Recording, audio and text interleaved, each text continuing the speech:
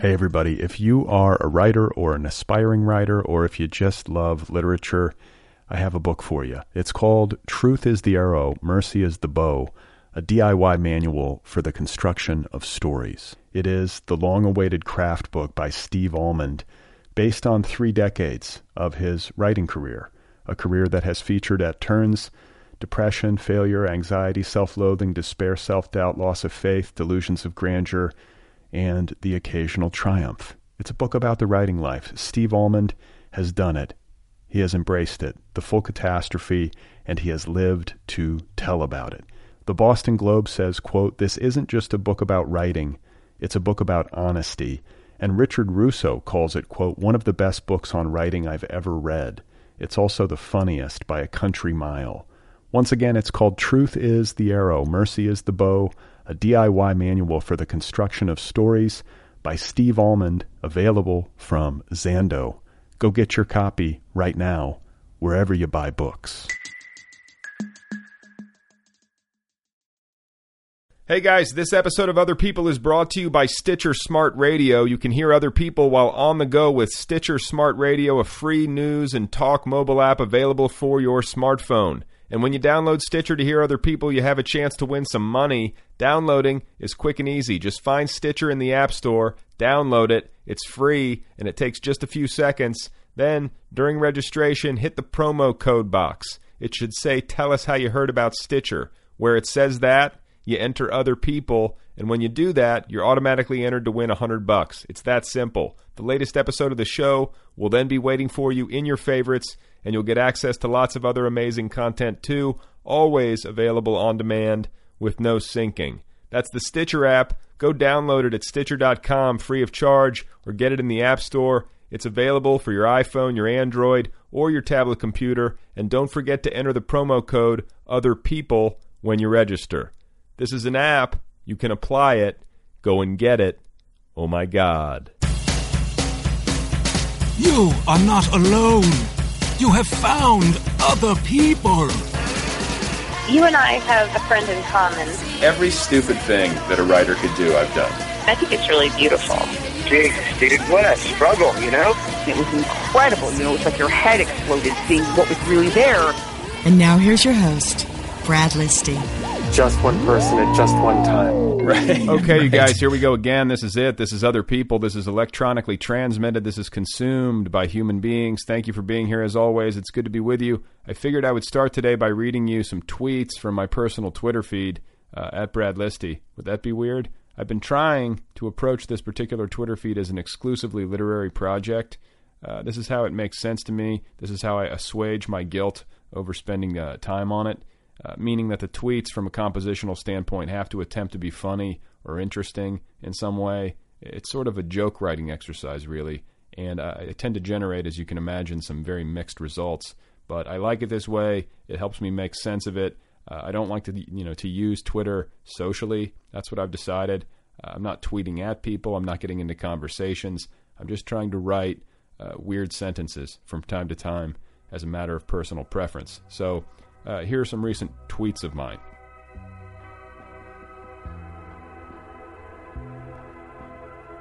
Just entertained a strange Terrence Malick-esque internal monologue while watching a frozen burrito slowly rotate inside a microwave oven. Laughed silently to myself while imagining myself laughing out loud. Would be funny/interesting to organize all passengers on a 747 to pretend to be sleeping with their mouths open at the same time.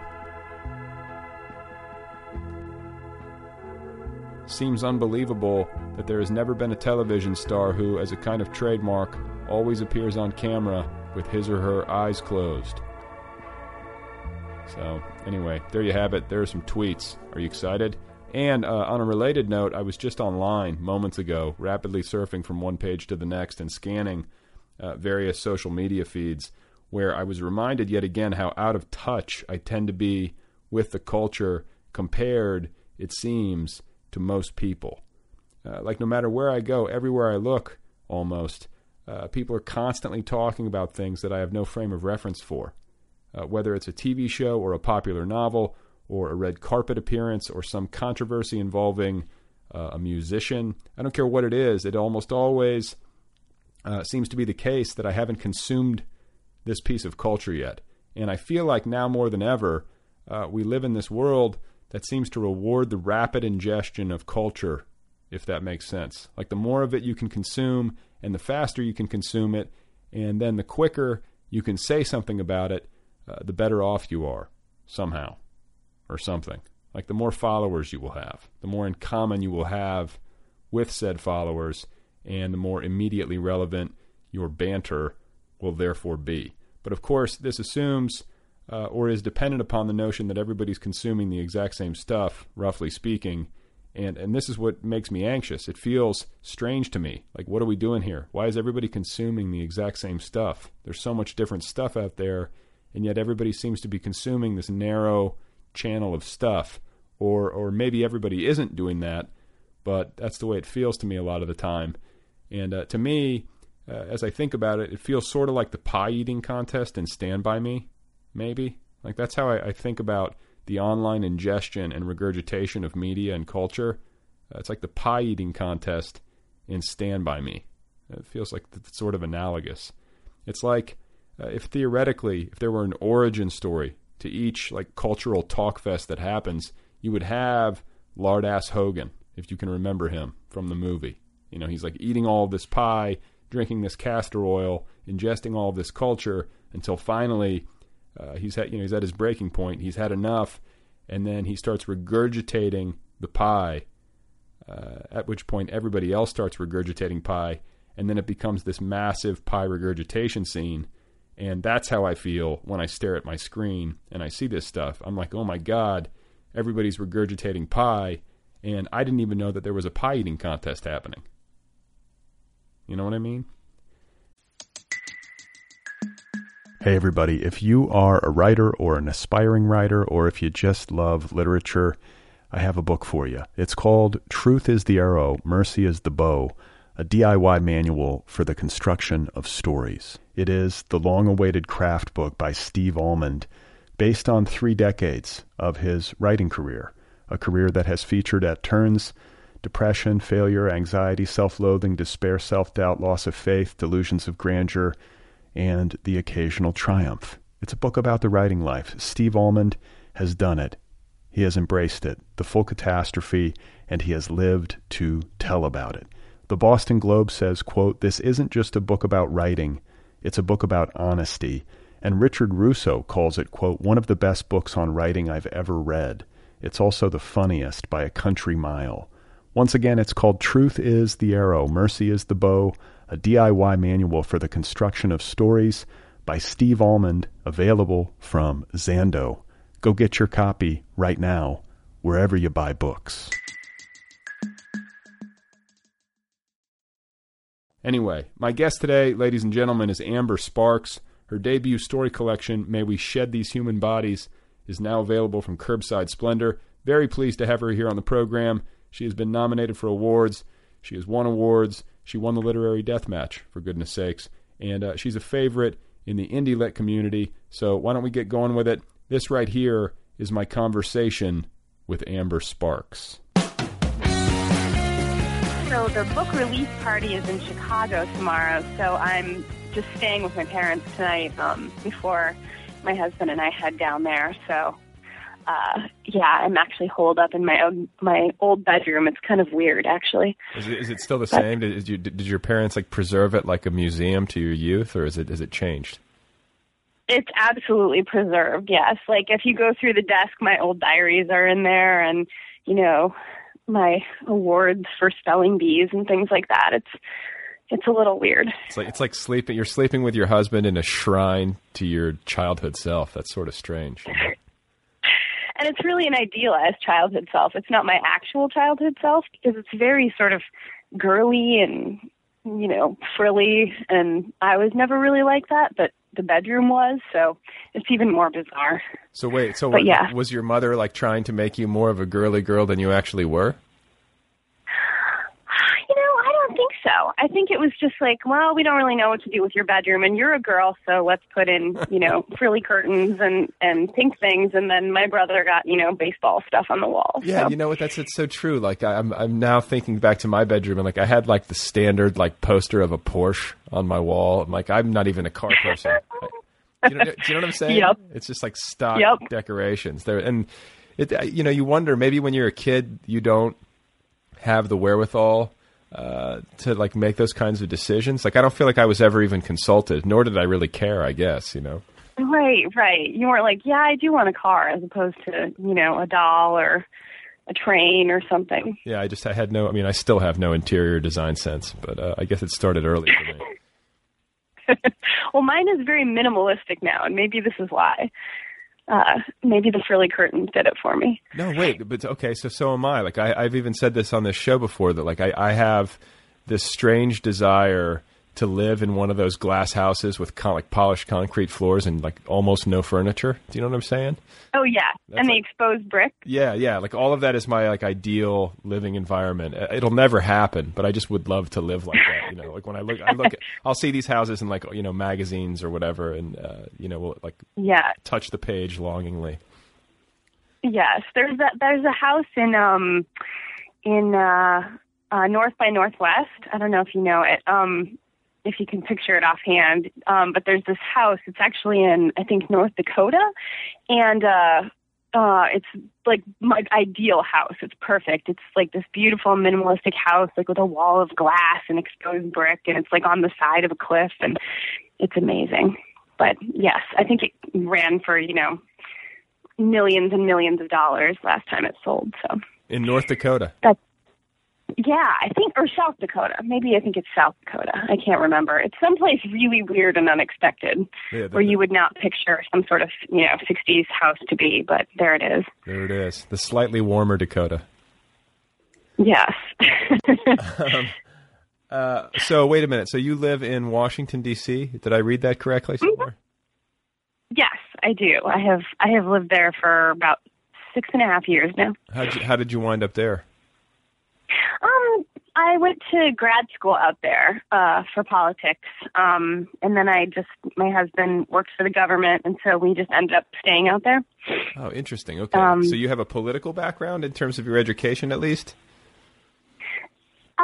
Yes and no. Actually, my original background, I'm a weirdo, but my original background is in theater, and then I sort of had this, early midlife epiphany where I decided I didn't want to do that anymore. I wanted to do politics because my hero, Paul Wellstone, died.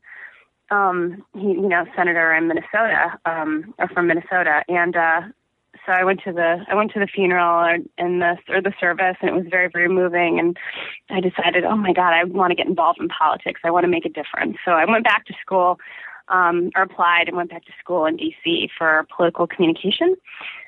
And then, of course, became very disillusioned with politics. And now there I am in D.C. knowing that I can't make a difference.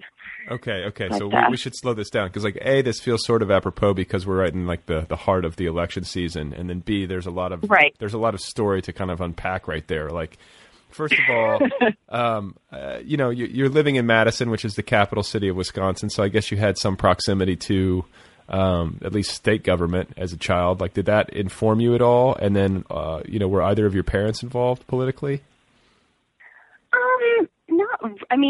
Not to say not really. My whole family has always been, we come from a staunch Democratic family. Like, we never had anyone in my family who was Republican ever. My grandpa, the first question he asked my husband when he met him was, what, are you a Democrat or Republican? And he said, thank God. So I guess everybody's always been a Democrat, but nobody was ever really politically involved necessarily. Not really. Okay. So then and then Paul Wellstone, like, how did you become, such a fan of his?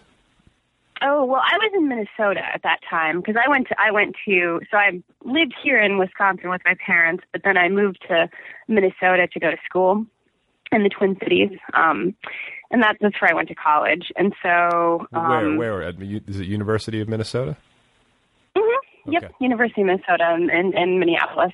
So wait, or Minneapolis, St. Paul. You lived in Madison and then you went to the University of Minnesota. Isn't that some like traitorous activity somehow?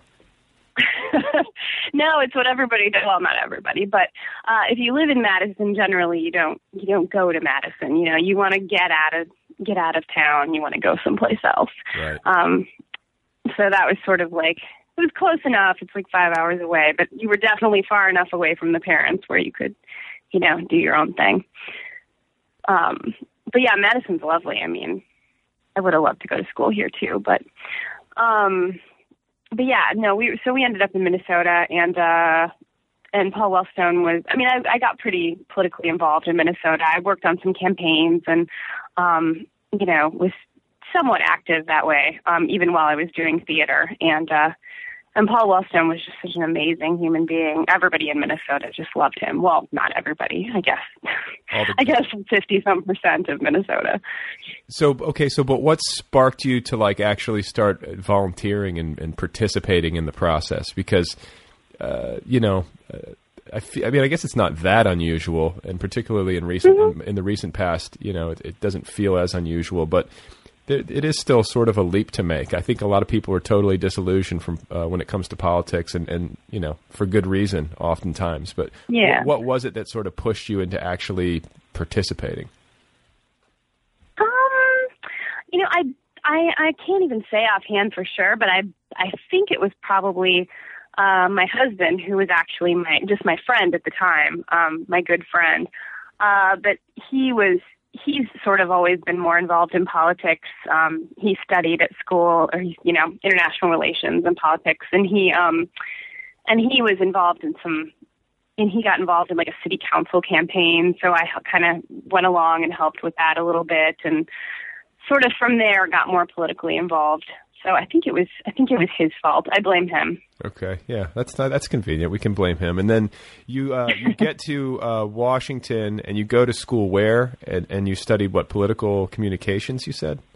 I did that at grad school at George Washington University out in D.C. Okay, well, and when you say political communications, like what it makes me think of is like my own fascination with politics, which is pretty, I think it's pretty intense, at least in terms of the amount of information I consume relative to politics, which I think I have a higher tolerance for than a lot of people, because I can read, I can read endlessly about it, and I can also ingest cable news, which requires like a certain sense of masochism, I think. Yeah. Absolutely. Yeah. But I think like when there's a part of me that watches it, or reads about it almost like a sports fan, which is a horribly reductive way to think of it. But I do think there's some part of it where I'm just like the battle interests me somehow. Oh, yeah, absolutely. On kind of but it's kind of a crude level, especially when there's like such serious stakes involved oftentimes.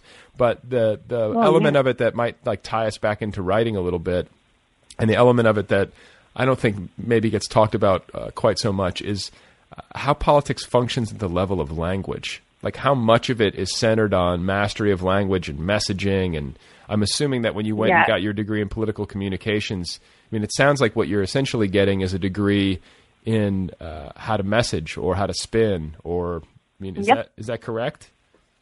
That is exactly right. Actually, and that was the part that interested me, that even back then too, you know, thinking about Orwell, and some of the other folks that have written about how you politicize language and how you use it in propaganda or in messaging. I always found that really interesting. So I actually wanted to do speech writing. That was the part that I thought was the coolest thing to do, and it sort of fit in with my writing background. And I didn't end up doing too much of that, but I work at a labor union now, and I do a lot of messaging. That's what I do. It's more, I'm the new media manager, so it's more online communications, but it's the same thing. It's all language. It's all message. Yeah, and like compressing language and making like complex things clear, and persuasion, and I don't know. I can find myself, like, this is how maybe steeped or overly saturated I am with this stuff, but I can find myself like being very impressed with like a well-crafted soundbite. Even if I disagree with it, I'll be like, ooh, that's good. You know what I'm saying? Like, oh, yeah, no, absolutely. I mean, that's where you know you're a political junkie, like you were saying earlier. It's, you sort of, you know, most people, you know, hear something they don't agree with and they just become disgusted and sort of turn it off. And where you can actually sort of get to a level where you appreciate it, even though you hate it, where you can, you know, appreciate these guys for their mastery, even though you hate everything about what they're saying, that's when you know you're in trouble. I have a problem. Well, and this is the other thing that I find increasingly with my, you know, feelings about politics and my thinking about politics is that I guess I do have strong feelings about some things, but increasingly less. Like I find myself like sort of maddeningly flexible, or maddeningly, maybe flexible is too generous of a word, just maddeningly unsure of my own mind. Do you know what I'm saying? Like, I always, I have a hard time feeling conviction about a lot of things, and can easily be persuaded by, you know, a skilled communicator. Do you know what I'm saying? So like if I'm reading some essay or some sort of op-ed by somebody on one side of the line, I can read it and be like, yes. And I can feel a sense of strong conviction about it. And then I can read a counterpoint that seems, you know, equally as intelligent or you know, do you know what I'm saying? And I can find myself going, yeah, that's true. Yeah, too. yeah. Well, you sound like my dream audience. Yeah, my mind is putty, and I feel like this. Here's what I feel like. I've actually been thinking about this week, like quietly to myself, wondering if I have a problem, because I don't have the ability to like clearly and strongly assert what I believe without then quickly like countering it or wondering about it. And I feel like our culture tends to reward certainty. Do you know what I'm saying? Like when you watch these talking heads when you watch these talking heads on cable news, or you read the pundits, you know, writing their op-eds, like there's just so much strength of opinion, and there's a lot of bluster, and it's like our culture tends to reward that. But what I long for is to hear like a pundit on TV just be like, I just don't know. I guess it could be one, or, you know, I want someone to voice confusion, you know, articulate. Well, right. I mean, you can be wrong, right? Or I mean, you can't be wrong. That's the thing. You can't change your mind. I guess I should rephrase that. No, you can be wrong, but you can't change your mind. Even if you're wrong, you have to stick to your wrongness and be certain about it. That's, I think, what our political discourse has sort of become, unfortunately. And that's why, of course, it's so polarized, right? I mean, if more people were like you, I think that would actually be a good thing for the country. If people were sort of thinking about, what do I think about this issue? And has my mind changed about it? And, you know, what are the nuances around it, as opposed to like, I am in this camp or I am in that camp, and, you know, here we are and we will never shift an inch. I think that's horrible for the country, and we've gotten to be so much that way. Yeah, it's insane. It kind of makes you crazy in the head. And so I guess to like then transition into more literary pursuits, like did you find yourself drifting into writing creatively as an antidote to the kind of like ickiness of politics? Do you find it like a necessary? Do you find it like a necessary counterbalance or some sort of medicine? Yeah, I mean, definitely. I've always written my whole life, and I think it's always been a release to some extent. But yeah, it has been an especially nice release. Sort of working on the things I work on, and obviously, I love what I do during the day, and I think it's a great cause. But then it's very stressful also, and then you go home at night and you can just sort of write in a completely different way, in a completely different realm about completely different things. And it's a huge release, I think. Yeah, well, no, and it's like I think about politics too, and I think about working in it and working for a cause and feeling good about it. But at the same time, when I think about, I don't want to say dogma because that's too strong of a word, but I guess the word that the word that I'm ultimately driving at is anger, and by that I mean when I look at my computer screen during the day, whether I'm reading news sites or I'm looking at social media, like people are so pissed off. Oh yeah. So I'm wondering where that comes from. I think maybe, obviously some of it's authentic and it's issue driven and everything else, but sometimes I think it's like growing out of just a more general feeling of just being pissed off as a human being in ways that you might not even understand. And it just feels like there's just a lot of crazy anger and coming from both sides. And I'm wondering, like, do you ever find yourself like enraged? And how do you handle that? I've like every single day I work in labor, so yes. Do you like meditate or anything? Do you do like stress relief? No, no. Reading is reading and writing. That's my stress relief. I mean, it's especially reading, like coming home and just getting completely out of it and reading something that has nothing to do with politics. That's the only stress relief. I've never really been able to like meditate or do yoga or do any of that, breathing exercises. Like none of that stuff really works for me. I actually just get more angry because, I sit there and I try to meditate and I can't do it right and it just makes me angrier. So, yeah, the thing that I sort of have to do is just go home, have a beer. Booze is a nice stress relief also. That's right. And then just open a book and read or start writing and just get all of it out. Well, because, my days are stressful. Well, and the irony, though, is that I think reading is a form of I always argue that like things like reading, that's a form of meditation because it's just you're fixing your attention on something at least. And then you can even take it further and say that like smoking is meditation. It just involves 4,000 toxic chemicals. It's constant. That's true. I mean, when people the less healthy form of meditation. Yeah, I mean, when people are taking smoke breaks during the day at their corporate jobs, like they're standing outside, in some alley, just like having like a quiet moment of breathing, and it's basically meditation. Oh yeah, you're just getting lung cancer while you do it. That is very true. So what? When did you have, or can you point to some, a moment of epiphany where you were studying political communications and then shifted and decided to start? I don't know. I guess you haven't really shifted because you're still working the union job during the day. But I mean, when did you realize that it wasn't going to be enough to just do politics? I guess it was probably pretty soon after I started working, and I don't really know if it was even an epiphany or anything like that. So before I came out here, I worked. One of the reasons I work in labor is because I genuinely, to get corny for a second, I genuinely believe in, working families, working people, supporting the people that, the 99% in this country. And, I come from a place where I've always had jobs, 2 jobs at a time, putting myself through school.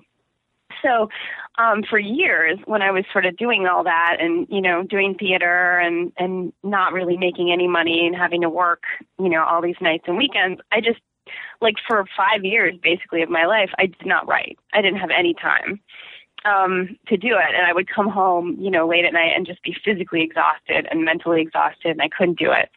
So when I came out here, all of a sudden I had, a little bit of leisure time. I wasn't working nights and weekends so much. And so I just started sort of naturally, I picked it up and started writing again. So it didn't necessarily have anything to do with my disillusion with politics. It was just more I had time. Yeah, and my brain was functioning again. So were you made anxious by the fact that you didn't have writing time, or was it just something you were kind of resigned to? Like, do you know what I'm saying? Like, was that something that like loomed over you, or did you just kind of detach from it for those 5 years and then come back to it when you could? I was just totally detached from it. I thought I would never write again, actually. And I was very sad about that, but I was kind of like, I used to be in bands, and then, when my last band broke up, it was kind of like, okay, well, that's a thing I'll probably never do again, and I haven't. So I kind of thought that it would be like that, and I didn't realize that it was. Now I realize that it's something that I'll never be able to not do. But at the time I just sort of gave up on it. I mean, to be, it was not a super happy time anyway, because. That was sort of after 9/11, and, my husband and I had no money at all, and we were both working like crazy, and he was in school, and we never saw each other, and, it was just, it was sort of a depressing time anyway. So it was sort of like, well, here's one more depressing piece of that depressing time. I can't write either, so that's great. And just think of what a depressing novel you would have written during that time. It would have been awesome. Oh God, it would have been the worst piece of shit ever. I mean, I'm sure it would have been all about how I couldn't write because I had to work some, menial job. It would have been terrible. And you said you were in bands. So you've done a lot. You've done theater, you're writing books, and you're also in a musician? Yeah, I used to be. I mean, I used to play keys and sing. All my bands were, I would play keys, keyboard, and sing. Uh-huh. I was in this like really awful emo band in college, and then I was in a band with one of my friends, a folk band. I mean, none of these bands were, we weren't stellar or anything. These were not bands that were going to make it big or anything. So. Did you ever like perform barefoot in the folk band? I feel like there's a lot of that. I'm made uncomfortable when there's like the lead singer's barefoot. No, actually, I hate when people are barefoot. Yeah, I don't like that. It's like one of my biggest pet peeves. There are bugs. There are, I don't like that either. I don't like it. Broken glass. And so, what were some of the names of your songs in this emo band? Can you share some? Oh God, I don't even remember them anymore. I remember the only thing I remember is the name of the band, which was Tabloid Footprints. It was. Thank God, all of these things happened before the internets were big. You know what? Before the advent of YouTube. Yeah, I was going to say, like, I think back to my college days, and I think about college, people in college now in the era of the internet and social media and cell phone cameras and stuff. And if all the stupid stuff that I had done when I was 19 years old were somehow captured on video and were living somewhere on a computer, I would be terrified. Oh God, I know. I can't even imagine. I mean. No, I think I am so happy every single day that there weren't like camera phones when I was in college. So, I am especially glad when I think about some of the bands that I did and some of the theater performances that I did, some of the experimental theater that I did, which I thought was, really awesome at the time. And now I think back and cringe, and thank God there was no YouTube. Yeah, there should be there should be a documentary made about like bad experimental theater at the college level. I feel like that would be really funny. Oh, it would be a rich subject, that's for sure. There is so much of it. Did you ever do theater? No, I never did. I mean, I can't sing to save my life, and I'm not a performer. Like, like this is as close as I can get. I think doing essentially radio. Like I'm comfortable doing that.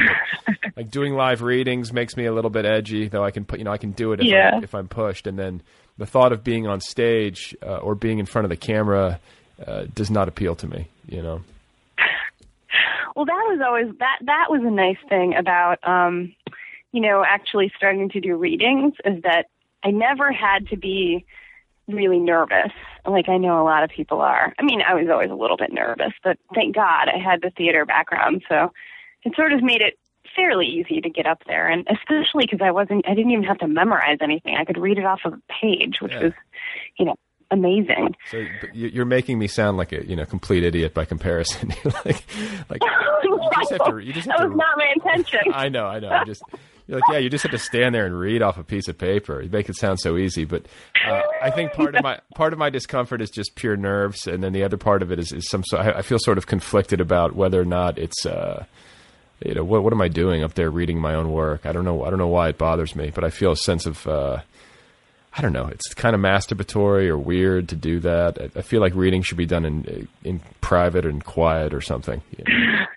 Well, I think that's good. For that kind of self-awareness is probably better. I think there's definitely some part of me, and I think most performers that is just utterly missing that self-awareness. So, there have been many times that I'm sure I've embarrassed myself in all kinds of ways on the stage. Yeah, but it's like life is short. I think like this is the thing though. This is my brain right here, and it's kind of tied to what I was talking about earlier with the the political stuff. Is that it's a muddle, because I'll go through that sort of thought process, and I'll do it over and over again in cycles where I'll say, oh, I feel weird about this. I'm conflicted about whether or not this is even something I should be doing, or what's the point of this, and I feel weird. And then I'll be like, oh God, you're so lame. Just relax and just go read out, off of a piece of paper, and it's fine, and life is short.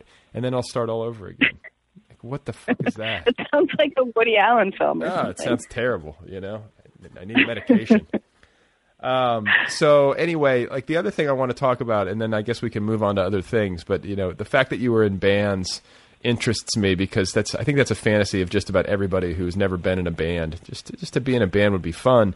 But as I get older, and I'm now in my late 30s, I guess you could say, I start to realize how small the window is for music and for rock and roll and stuff like that in particular. It's a very young thing, and it's hard for it's just really hard for a band to age. And I find myself, as I get older, looking at the trappings of like rock stardom and like the outfits and the posturing and the haircuts and it just starts to seem ridiculous to me after a while. And so here we go again. Like, I'm conflicted. Does this mean I'm just getting old and stodgy, or does this mean that it's really ridiculous? Do you know what I'm saying? Like, is it moving away from me, or am I moving away from it? Or I guess, is it both?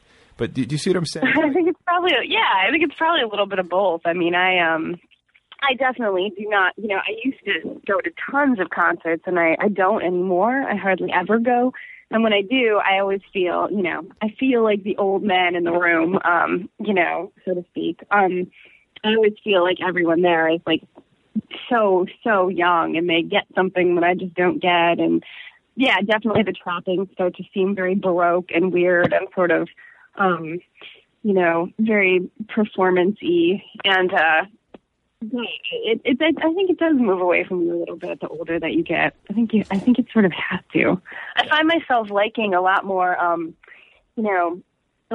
like, I've always loved David Bowie, but I find myself listening to a lot more Bowie and a lot more Stones, and I don't know why that is. I feel like sometimes when I listen to stuff that, the young kids are listening to, because I'm in my mid-30s too, and I feel like, oh, I shouldn't be listening to this. I seem really lame right now. Like, I'm sitting there all alone in my house listening to it, and I'm like, this is lame that I'm listening to this, because that's what the kids are listening to.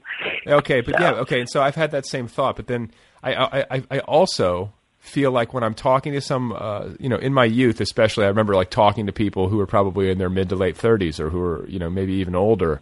And I remember hearing them talk about how, like, music's not as good as it used to be, and how they don't even listen to the news. You know what I'm saying? And I always sort of resented that, and I always felt like, people who remain stuck and who don't embrace anything new, who get to a certain age and start to sort of like live exclusively in the past, are living kind of in a sad way, And so I always sort of resolved to never be like that. But at the same time, I do not devour new music the way that I used to say the least. I do not go to concerts the way that I used to say the least. And a lot of this is circumstantial.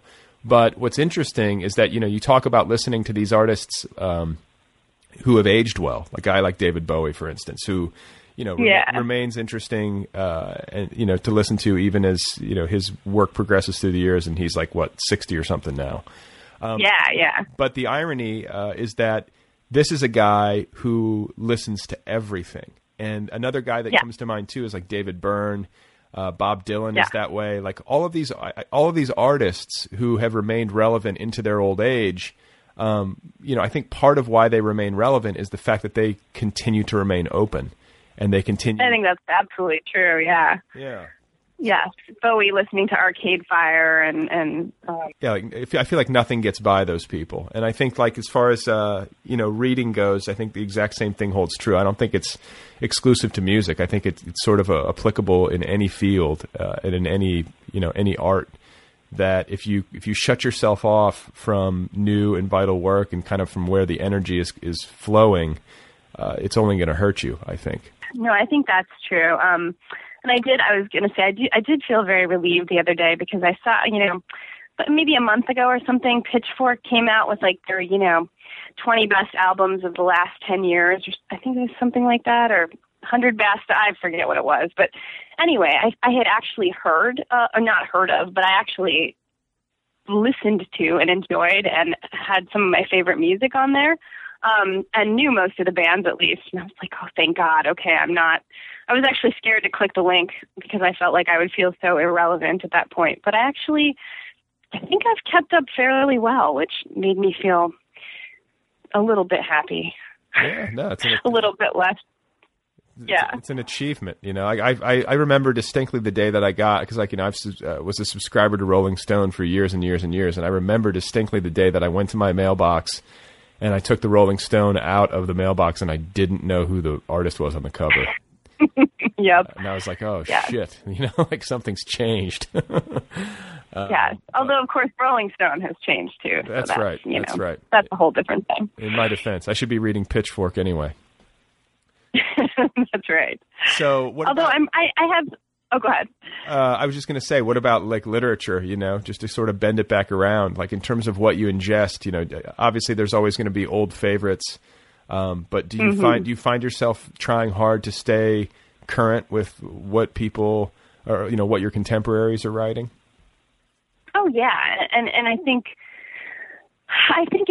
it's really exciting what's happening, obviously, in literature right now. And so for me, obviously, a lot of what I love, like anybody, is I love Nabokov and I love Shakespeare and I love Dostoevsky, and I love a lot of classic literature. That's what my background is, and I'm very grounded in that. But at the same time, there's so much exciting happening right now. Blake Butler, Matt Bell, Lindsay Hunter, Shane Jones, everything that Mudluscious Press is doing. There's so much exciting stuff happening right now. So, I definitely am. But how did you find all that stuff? I'm interested to know. Like, is it just a product of being online, or is it a product of friends that you have who introduced you? Like, how did it happen? Because obviously you're not just going to know about it. I actually took an online, once I started writing again, I was kind of course, at that time I found, writing has gone online. How exciting. Because, previous to that, I hadn't, you were still mailing stuff in to, whatever press it was or whatever magazine. So I started sort of looking around online, and I was reading things like HTML Giant and, some literary blogs like that. And I found Barrel House magazine, and Dave Housley, who's one of the guys who works for Barrel House, was actually doing an online workshop, which actually was out of a place in D.C., that he was doing that. But so I took the workshop. It was like a fiction, short stories thing, because I was like, well, I need some ground. I need to, get back into this, and I need somebody to sort of make me write and, have set some deadlines. So I did that, and got to, be talking to him and be friends with him. And he was just an amazing font of knowledge of everything to do with the sort of indie lit scene. He told me, blogs to go to, and he told me, he was the person who introduced me to both Blake Butler and Matt Bell's writing, which has been hugely influential to me. He, basically gave me all kinds of information that I sort of needed to know, told me where all the online magazines were and everything. And that's how I really sort of got started this time around. And so then is that mostly what you read now? Or, do you have some sort of balance between the old and the new, or is most of what you read happening online? And then, most of the books that you wind up picking up, the product of those, like online, adventures? No, I'd say it's probably 50-50. I definitely still am always reading, older stuff too, classic literature.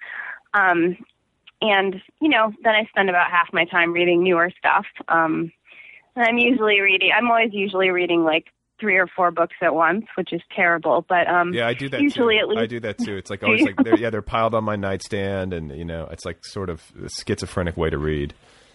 Yes, it is, and it's probably terrible. But it's sort of, it makes me feel somehow like I'm reading more or getting more done. I don't know.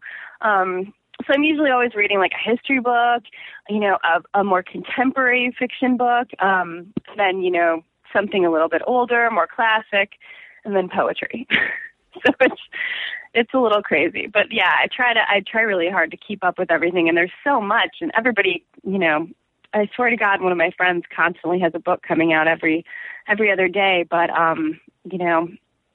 there's always so much good stuff coming out that it's hard to keep up, but I try. Do you look at this as a way to make a living? Do you have any hopes of making a living with your fiction? Is it something that you... Oh, no. No. No, not at all. Wouldn't that be lovely? But no, I think, I hope to just keep having it be a fun thing to do, and I hope that people read it because, I believe in it, and I, wouldn't be doing it if I didn't. In terms of making money, no. Well, okay, so that's interesting. So when you go to your work, during the day, which is rewarding and energizing, but also difficult and frustrating and everything, then whenever you come home and write, or maybe you write before work, or you write on the weekends, when you get to the actual creative part of your life, do you struggle with it, or is it something that, like, when compared to the rigors of your day job, is more like a relief? It sort of depends on what I'm working on. I would say that a lot of nights I'm just too brain dead by the time I come home. I can't really write. But some nights it is kind of a nice relief to come home and just write, work on a short story or something like that. But mostly what I do is on the weekends. Which is I have to say, my husband is pretty awesome in that he just kind of gives me the weekend. He gives me both those days. He loves to read, so he'll just, be reading, and I'll be working on my writing, and I'll work for 5 or 6 hours at a time. So that's when I get most of it done. I wish I have friends that write in the morning, get up very early and write, and I wish I could be one of those people, but I never, ever will be. Oh, my God. I don't get up until I absolutely have to, and I don't even function properly in the morning as a human being until at least 10 o'clock. So, that's not happening. I was just talking to David Abrams, and he was telling me that he gets up at 3:30 every morning, and it's just this crazy schedule. Wow. Yeah. And, I think that's amazing if you can do it. I am definitely a night person. A lot of times I'll write, actually, my husband will fall asleep, and I'll write for a couple more hours late at night into the early morning hours if I feel like I'm really motivated.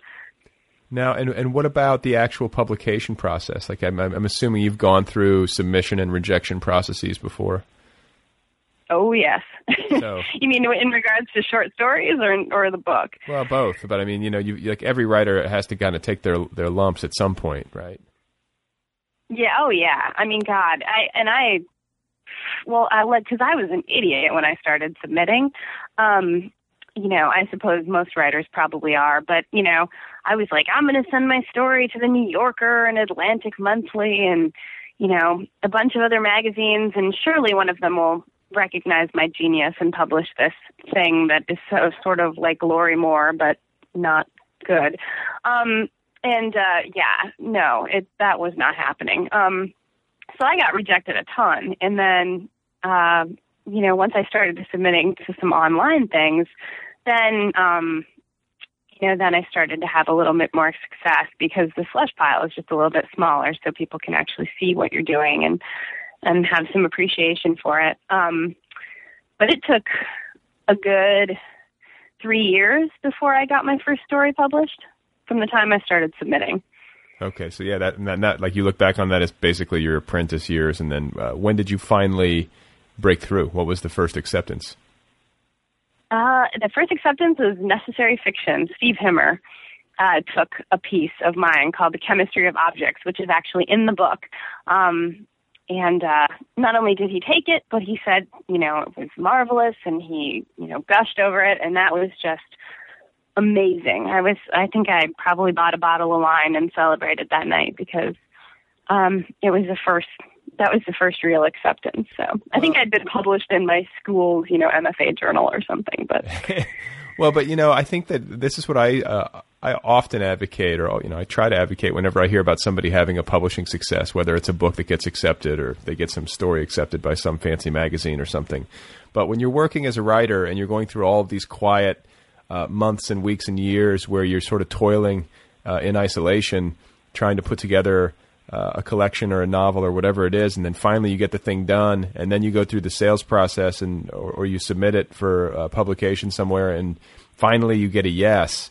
You need to mark that moment. I mean, like as a writer, when you think about how much time you spend toiling versus like the moments of actual breakthrough or victory, the ratio the ratio is pretty skewed. So it's important to kind of at least take a moment to appreciate the fact that it worked. Exactly. Any excuse to like go out for dinner and have a drink is right. Is an excuse that I'll take advantage of. So yes. So what is do you have a plan? Like, do you think that you're going to just keep doing your stories and publishing them online and then hopefully eventually amassing enough for a collection, or you're working on a novel or anything like that? Right now, the collection, is coming out, the first collection, of course, is coming out in a few days. The release party is actually tomorrow in Chicago, which is crazy. And then I think I've already got maybe enough stories for another collection put together, and I'm just kind of working on those. So that's sort of the plan, is to do another collection. And then I just started working on a novel. So eventually I'd like to do something like that too. I actually was working on a novel for the last year, and then I just finally flushed it. You flushed it. I put it away. I did. I killed my first novel. What was that day like? What was it? I mean, did you just finally just say fuck it and delete it, or what did you do? I didn't delete it. I sort of, put it in my little mental drawer. But it's never going to be a novel. That was a huge relief. And it was really funny because, all these people were, I think I wrote about it on Facebook or something, and everybody was like, oh, I'm so sorry. That is a really tough moment. And I was like, oh my God, are you kidding me? That was the fucking best moment of my life.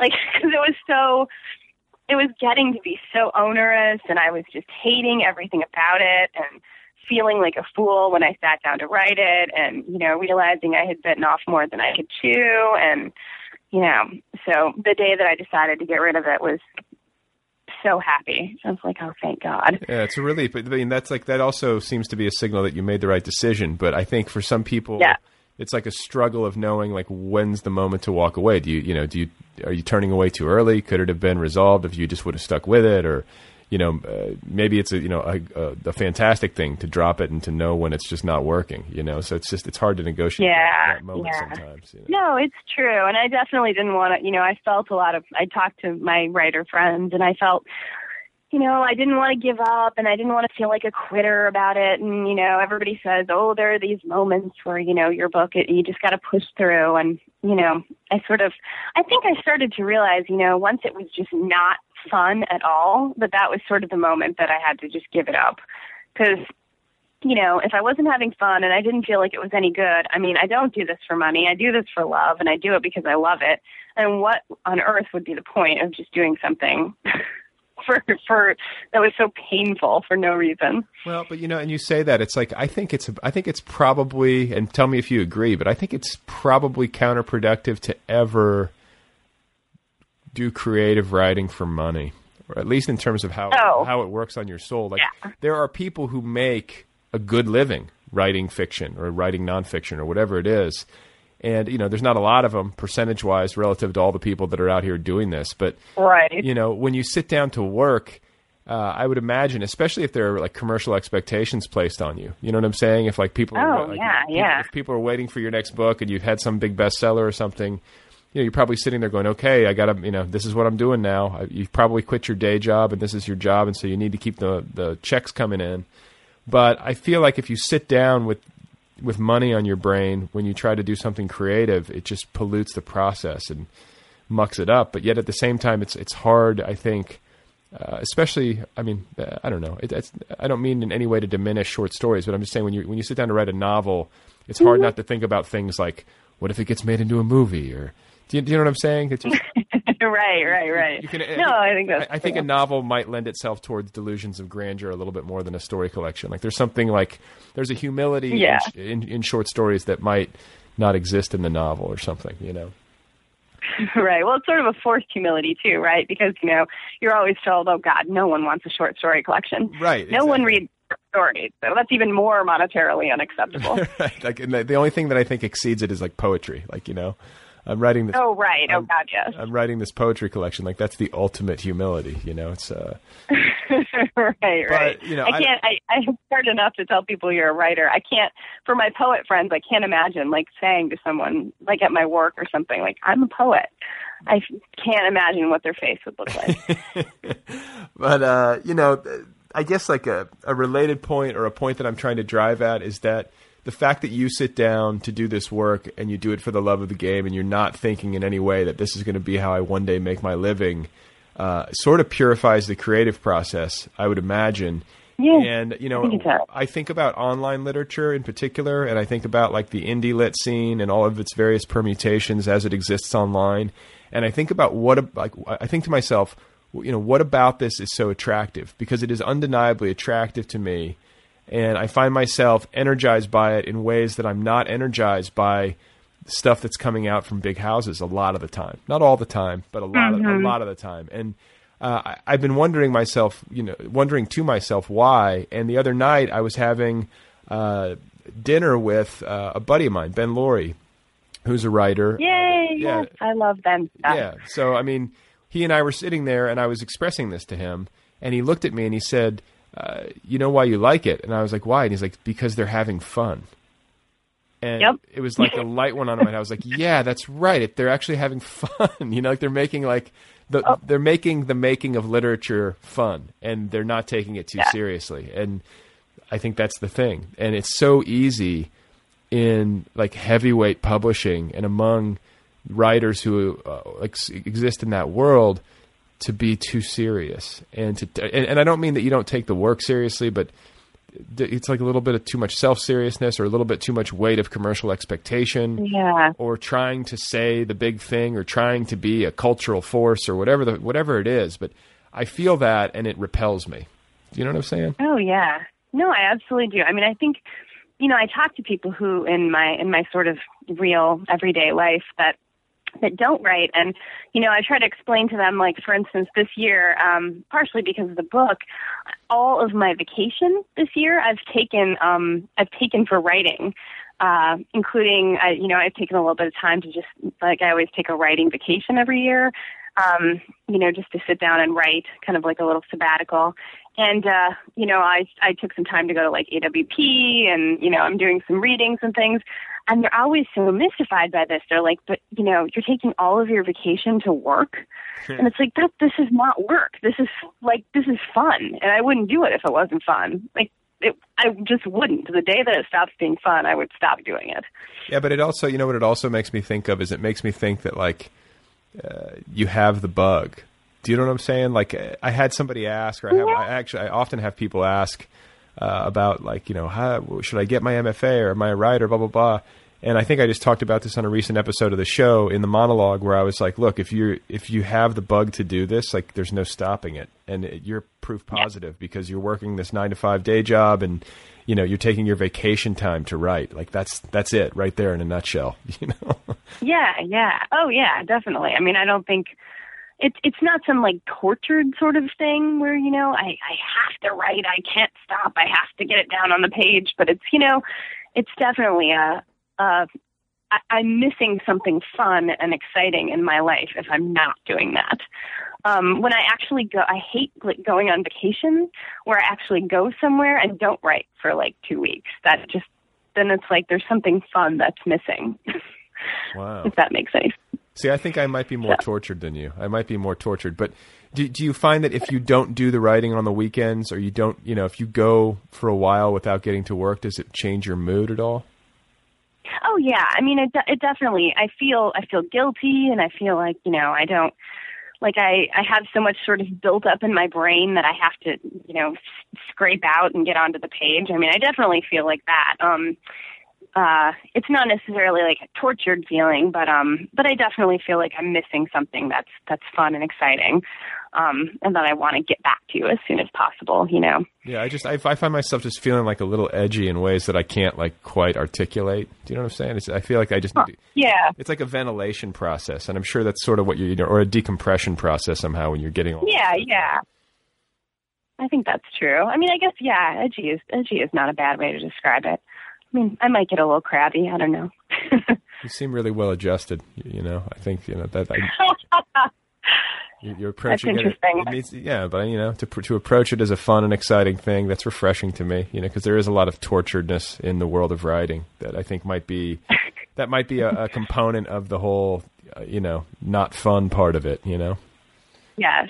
Well, I think I've sort of been lucky because, for so long I just didn't think that writing would ever be something that would be part of my life again. And I don't have an MFA, and I don't sort of have that like need that some people have to get a book out in the world or do this or do that or whatever. Like, to me, it is just, it's more than a hobby. It's a passion, but it also is something that I do on the side for fun. And so I feel like a lot less pressure than I think a lot of people do, because for me, I feel very lucky that I've been able to do it. And it's been sort of a joy and a privilege. I know that sounds really corny, but like, it's not sort of a thing like, well, I went to school for this, and so now I should have a novel out and I should be doing this and that. Like, it doesn't, I mean, I have plans, but they're not, it's not quite in the same way that I think some people have plans, or that some people feel that pressure. Well, it doesn't sound like it's as central to your identity as it might be to some people, or your sense of identity. Yeah. I mean, I think that's true. I mean, not to say that your creative work isn't part of who you are, but I just think that like maybe it's not, this huge majority of how you conceptualize yourself. Do you know what I'm saying? And I think I think that's true. And I think for some people, and I think, for all people, if you lose your sense of identity, it's actually extraordinarily traumatic. So people will cling to whatever it happens to be. However a person defines themselves, I think is obviously very important to them. And if that starts to crumble in any way, it can be, very difficult. And so for people who kind of like stick their sword in the ground and say, I'm a writer, then and I know this firsthand, then like you start telling people you're a writer and you're working on a novel, and it's both like it's like the most foolish thing you can ever do and the best thing you can ever do, because it makes you accountable and it publicizes it. And then suddenly, like every year, people are asking you about how your novel is coming along. Then it becomes there's the pressure to publish, and then once you've published, there's the pressure to publish again and to get better and to build the list. And all that stuff starts to happen, and I think it can drain away some of the fun aspect. And I think the more playful you can be about it and the less serious you can take yourself in the process, probably the better off you are. I think that's true. And it's not to say, by the way, that I don't, obviously when I actually sit down to write, then I take it very seriously. Then it's deadly serious, But when I'm actually doing the work and doing the revision and everything like that, it's like surgery. It's, I'm absolutely focused on it. But yeah, I think the attitude about it is where I think, being a little bit more casual or relaxed can actually be helpful. Yeah. Yeah. I mean, I think so. And I think that, getting there to that state of feeling more relaxed about it is the trick. And I guess with you, I don't want to oversimplify it, but do you feel like it comes naturally, or it's just a natural outgrowth of the way that you've structured your professional life? Or do you think that is there some is there some trick? I think that's true. I mean, I always feel sort of sorry for people that, tell me that seem to expect to make money doing this, that seem to want to, predicate their, not necessarily that they're not going to teach or do something else, like that's different, but people that actually sort of think that they're going to make a living doing this, I feel sort of sorry for them. I'm like, wow, that makes this something else. That makes this, I guess, necessary in a way that it isn't for me. Well, it also, not that it won't always be part of my life, but yeah. Well, no, but it's just such a tall order statistically speaking. And It's one of the central questions I know in my writing life, and I think in a lot of people's lives in publishing, at every level, is just how does it work? What makes a book go? How come some books take off and other books don't? Like, how does it happen? And I've asked the question repeatedly, like to myself on this show, in talking to friends over the years, and there's a huge mystery to it. And I think ultimately the best I can tell you is word of mouth. But the overriding point, is that you don't have a ton of control, if any. Yep. And so to walk into it expecting to make money is expecting to control something you can't control, really. Yep, that's so true. Yeah. So I mean, to get, wouldn't it be wonderful though if somehow your book caught on like that, and suddenly you're able to make this fabulous living doing this? Like, that's such a lucky ride to get. My goodness. Oh, right. And believe me when I say that, I would never, I would certainly never turn that down. That's a very different matter. But yeah, I don't expect it to happen either. So if your book did start to take off, would you quit your job in a heartbeat, or is it something that you would be painful to leave? Oh, it would be painful to leave, I think. I don't know that I could ever. Or at least, I would have to make a lot of money, that's for sure. Yeah. And then what about political aspirations? Like, are you ever going to run for office? I most of the time I say that sounds like the worst thing I could ever imagine. But, never say never. Maybe Wow. I will someday. That's a non-denial. I just got a non-denial. It's a non-denial. Wow, so you never know. Okay, so let's just, just to fantasize a little bit. Like, what would the ideal office for you be? Like, I mean, like, what is the scale of your ambition? Like, do you have presidential ambitions, or is it more like I would love to be a state senator or a representative in the House of Representatives? Like, do you know what I'm saying? Do you have any kind of vision? Like, do you want to be the next Paul Wellstone? Well, I always feel like if you're going to do something, the scale of your ambition should be the highest that it could possibly be. So, if I was ever going to go into politics, I would have presidential ambitions. Absolutely. Wow. Well, I think that's a good note to end on right there. We might be seeing one day a presidential run by Amber Sparks. Never say never. All right. Well, listen, I've so enjoyed talking with you. Congratulations on the book. Best of luck at the launch. And are you going on a little bit of a miniature tour after this, or is it just the launch party in Chicago and then back to D.C.? No, it's a little bit of a tour in the Midwest. I'll be in Chicago, then I'll be in Minneapolis. I'll be in at Miami University in Oxford, Ohio, and then I'll be in Indianapolis before I head back to D.C. So. Wow. Well, enjoy it, and best of luck. Oh. And thanks so much for talking with me. Thank you. I appreciate it. Yeah, thank you for having me. I really appreciate it. All right, everybody, we did it. That's the show. That is Amber Sparks. Go get her new story collection. It is called May We Shed These Human Bodies. It is out there now, available from Curbside Splendor. You can find Amber on the web at ambernoelsparks.com. She's on the Facebook, and her Twitter handle is @anoel. This show has a website. It's otherpeoplepod.com. And hey, if you like the program and you would like to throw down a few bucks to help keep it rolling, please visit otherpeoplepod.com and click on Donate in the right sidebar. The show has a Twitter feed @otherpeoplepod. I have a Twitter feed @BradListy. If you would like to peruse my personal tweeting, the show also has a Facebook presence. And if you would like to email me and let me know your thoughts, the address is letters@otherpeoplepod.com. Thank you to Kill Rock Stars for all the great music. Be sure to check out killrockstars.com. And while you're at it, be sure to check out thenervousbreakdown.com. That is my online culture magazine and literary community. You can join the book club for $9.99 a month. That gets you a new book every 30 days. Or you can check out some of the books on our TNB Books imprint. Pick up a copy of The Beautiful Anthology. That's a collection of essays and stories and poems edited by Elizabeth Collins.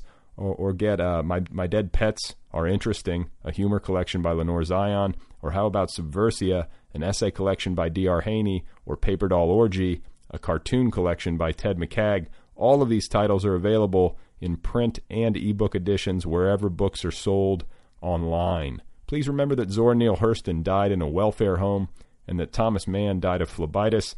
That is all for now. I will be back again soon with another episode. I think you know that. I think you know how this works at this point. Oh, and while I'm thinking about it, please remember to rate and review this show at iTunes. If you have a couple of minutes, that really does help the cause, and it will earn you my undying love. Okay, that's all for now. I'm going to leave you. You are now on your own.